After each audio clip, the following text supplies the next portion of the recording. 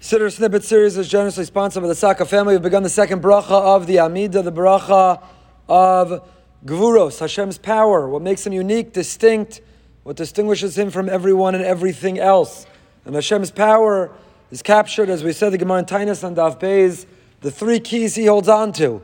Even though he turned over the keys, the key chain of conquering the world to us, progress and breakthrough, to control, to manipulate, to conquer the world.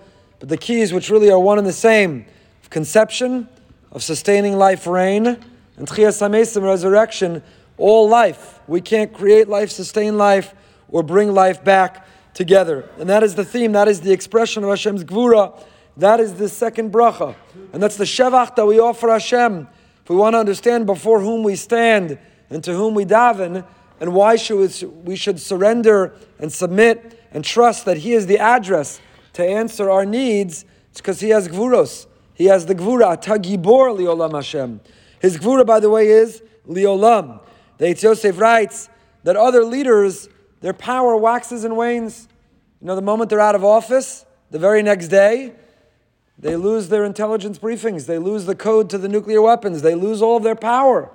Human beings, mere mortals, we grow frail with time. We have less power. We have less wisdom. Hashem, of course, is categorically different. Ata Gibor, HaKadosh Baruch Hu's Gvura is La'olam. It doesn't fluctuate, it doesn't wax and wane. Then Ish Chai writes, he doesn't ever grow old or tired. The Ribono Shel Olam is infinite, omnipotent, and permanently a Gibor. And how is the Gvura expressed? Through the fact that he's Machayim Mesim. The Mefarshim point out that in this second bracha of the Amidah is the incredibly important recognition of the notion of immortality of the soul. Resurrection, Tchias HaMesim, means that when the neshama is extracted from the body, the neshama doesn't die, the neshama doesn't dissipate or disappear, the neshama is immortal. It has existed since the very beginning of time, and the neshama goes upstairs and reconnects to its source, to the Ribono Shel Olam, and it's housed in the body only for a finite amount of time. We know the Gemara says that all of the neshamas that were destined to exist were created in Sheshes Yemei Bereishis during creation. Kadosh Baruch Hu has some celestial file system, and when the time is right, 40 days after conception, Kadosh Baruch Hu reaches into a file cabinet and he places the right neshama in the right guf, puts the right soul in the right body for it to live together. The body is the instrument of the soul. 70 years, David HaMelech said, you're lucky. We've learned to expect. Life expectancy today, miraculously, just came off the holiday of miracles. Among the miracles is the life expectancy today. Not everybody makes, but we daven for, is even higher and greater than that. But it's really a very blink of an eye.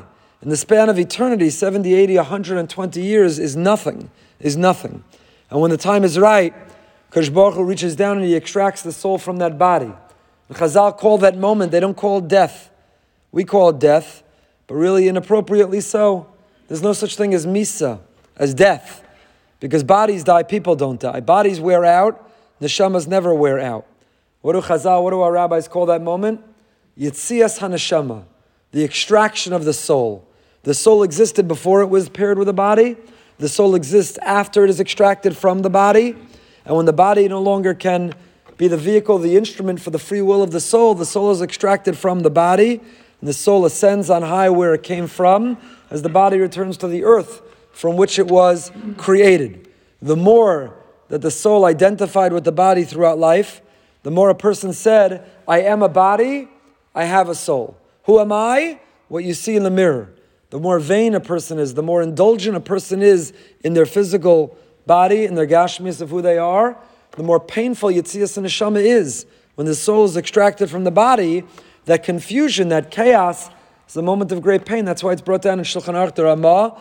We don't leave someone alone at the end of life. When the soul is extracted from the body, and now the soul is looking at the lifeless body, it says, what happened? I thought that was me. Now it's lifeless, and yet I still exist.